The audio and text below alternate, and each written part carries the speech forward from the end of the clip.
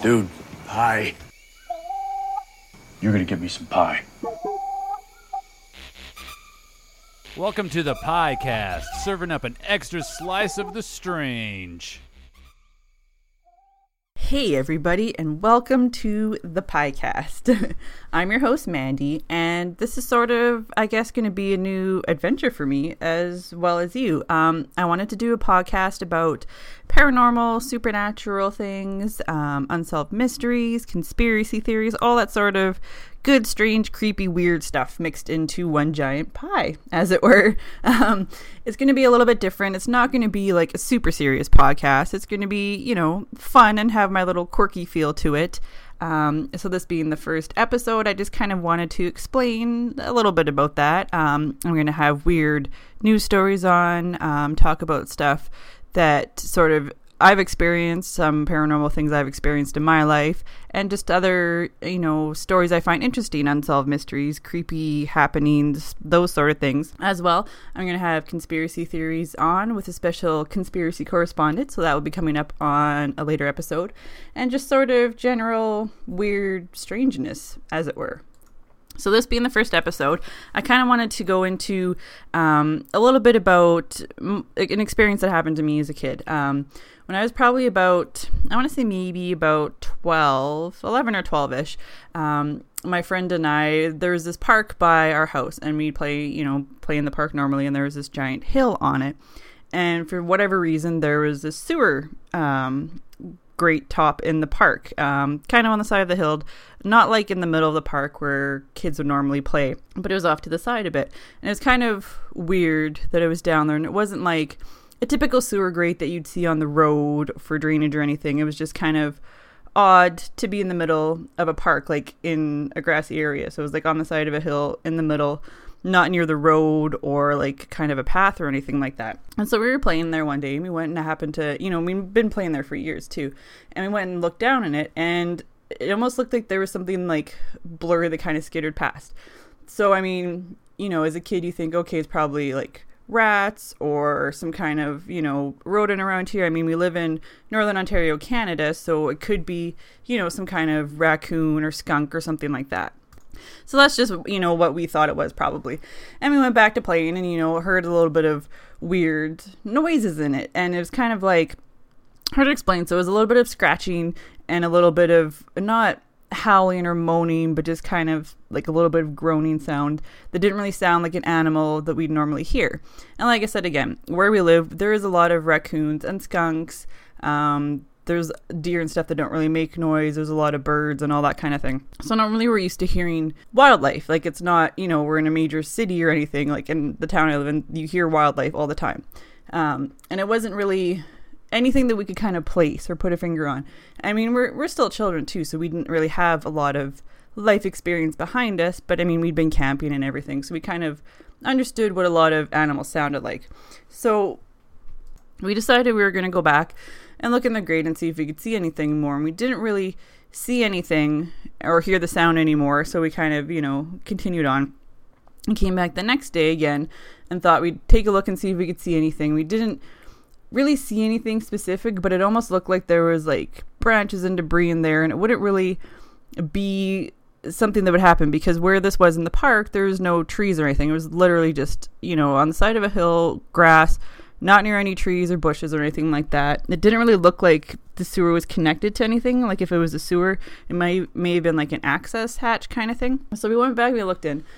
It almost seemed like it was going to be like some kind of nest or some creature, was making some nest or whatever. And being children, our imagination starts spinning. So we're sitting there wondering like what kind of animal is living down there, and we started sitting there talking to each other, kind of just sort of spitballing like what we thought it could be. And we just kind of hang around the hole and see if we could hear anything or see anything again.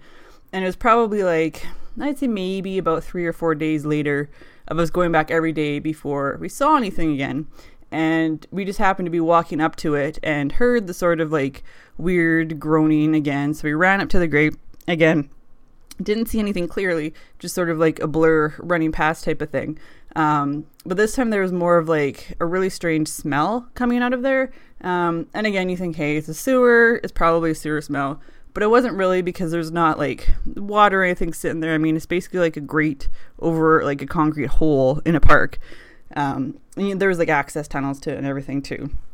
So there's this weird smell coming from it. It wasn't the smell of a skunk. And like I said, we know what skunk smells like. It was sort of just like a weird low odor that you can't really smell and can't really place. Not really like garbagey or pungent or anything. Just kind of, just a strange smell coming from it. And again, we didn't really see much other than the blur and heard the little bit of groaning. So we started writing like our own sort of notes for it.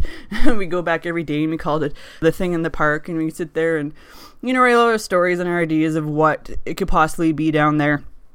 I don't think we ever actually saw anything, concrete or figured anything out or figured out what it could possibly be.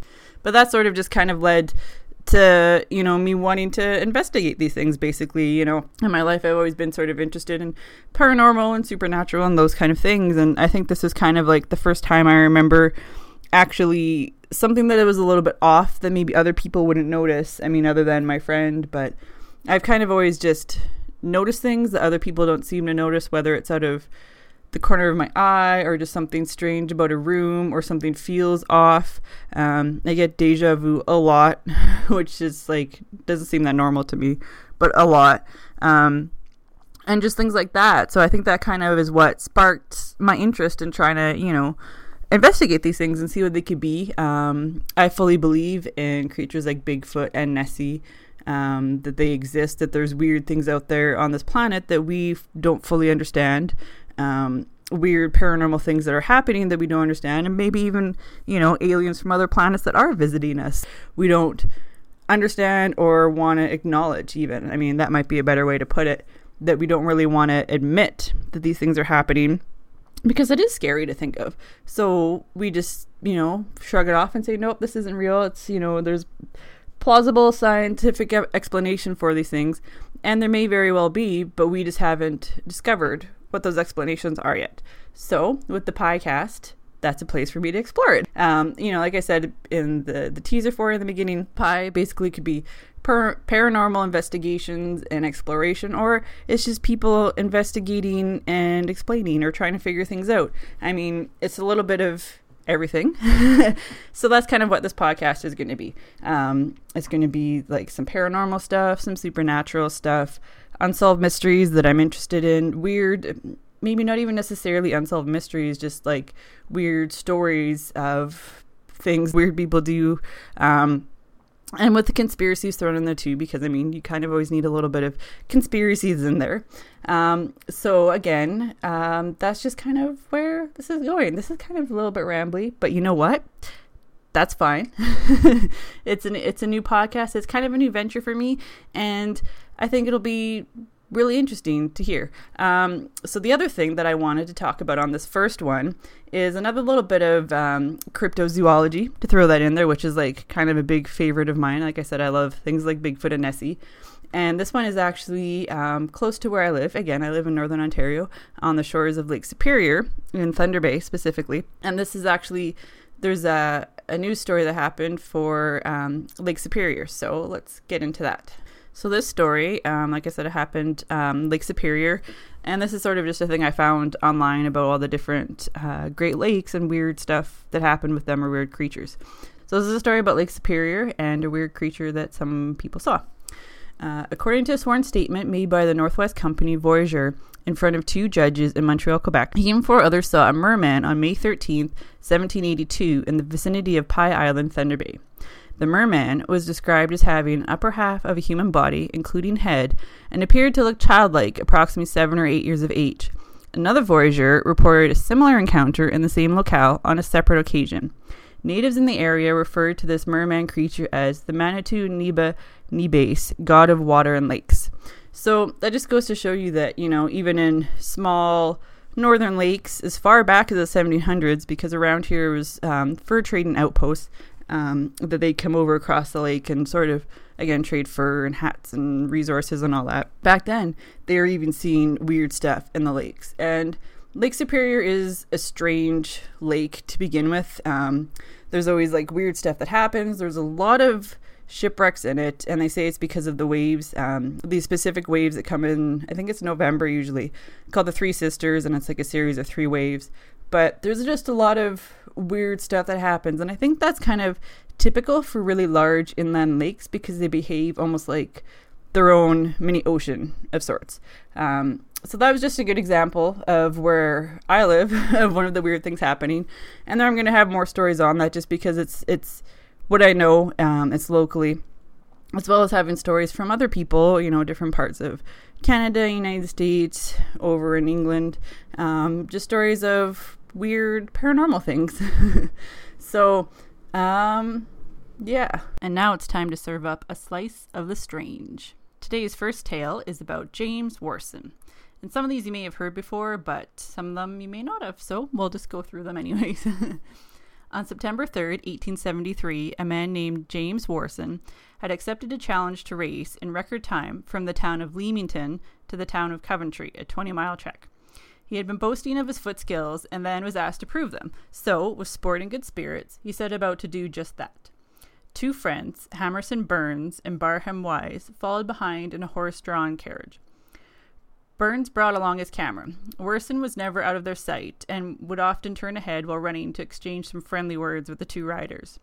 Running in the middle of the road, Warson suddenly appeared to stumble and pitch forward, having time only enough for one short, piercing scream. Wise later said it was the most ghastly sound either one of us had ever heard. But as Warson pitched forward with that terrible cry, instead of falling to the ground as he had appeared about to have done, he completely and totally vanished mid-fall before ever striking the ground. The road itself told the story, and Wise took the pictures to prove it. There in the soft dirt were Warson's footprints. They led down the middle of the road, looked as if the runner had stumbled, and there they disappeared. A search was called, and the locals scoured the area for James. The bloodhounds used in the search were strangely reluctant to approach the spot where Warson disappeared, and he was never seen or heard from again. So there's a nice little tale for you, creepy, back a couple hundred years there, where basically someone's, running a race down a road and trip and scream and vanish mid-fall. And I think that it's extra creepy that, they would have been following behind him and that there's no, the ground doesn't show like someone had actually fallen. I mean, I don't think they would have had time to, wipe away all that before, letting authorities know. And the fact that the bloodhounds used in the search didn't want to kind of go near the spot and were sort of creeped out by it kind of lends a little bit more credence to it. So there's a nice little short, creepy tale of the strange for you. And our second slice of the strange is one that I've heard of before. Most of these I've heard of, but here's one that you may not have heard of. It's called The Devil's Footprints. On the night of the 8th and the 9th February 1855, and 1 or 2 later nights after a light snowfall, a series of hoof-like marks appeared in the snow. These footprints, measuring 1.5 to 2.5 inches wide and about 8 inches apart, continued throughout the countryside for a total of 100 miles. And although varying at various points, for the greater part of the course followed straight lines. Houses, rivers, haystacks, and other obstacles are traveled straight over, and the footprints appeared on the tops of snow-covered roofs and high walls which lay in the footprints' path, as well as leading up to and exiting various drain pipes as small as 4 inches in diameter. There were also attendant rumors about sightings of a devil-like figure in the Devon area during the scare. Many townspeople armed themselves and attempted to track down the beast responsible without success. Recently, on the night of March 12, 2009, although it's not so recent anymore, more strange marks corresponding to those left in 1855 were again found in Devon. These new footprints are shown above in the picture, which you're not going to be able to see because this is a podcast. So, there again is another creepy tale for you. I mean, devil-like hoof footprints found in the snow that kind of go in a straight line up roofs and across walls and, in through a drain pipe and everything. That's just a little bit beyond creepy for my taste. That's definitely a pretty good slice of the strange, I would say. Well, that'll do it for this episode of the PIEcast. I hope you've enjoyed your slice of the strange. I want to give a shout out to Recap, the band that provided the music that I use for my show, and say that you can check them out at Recap Band on Twitter, as well as you can find me on Twitter at ThePiePod, and find me online at thepiecast.com, and on iTunes and Stitcher, just search for The PIEcast. And also, I'm a proud member of the Podern Family Network.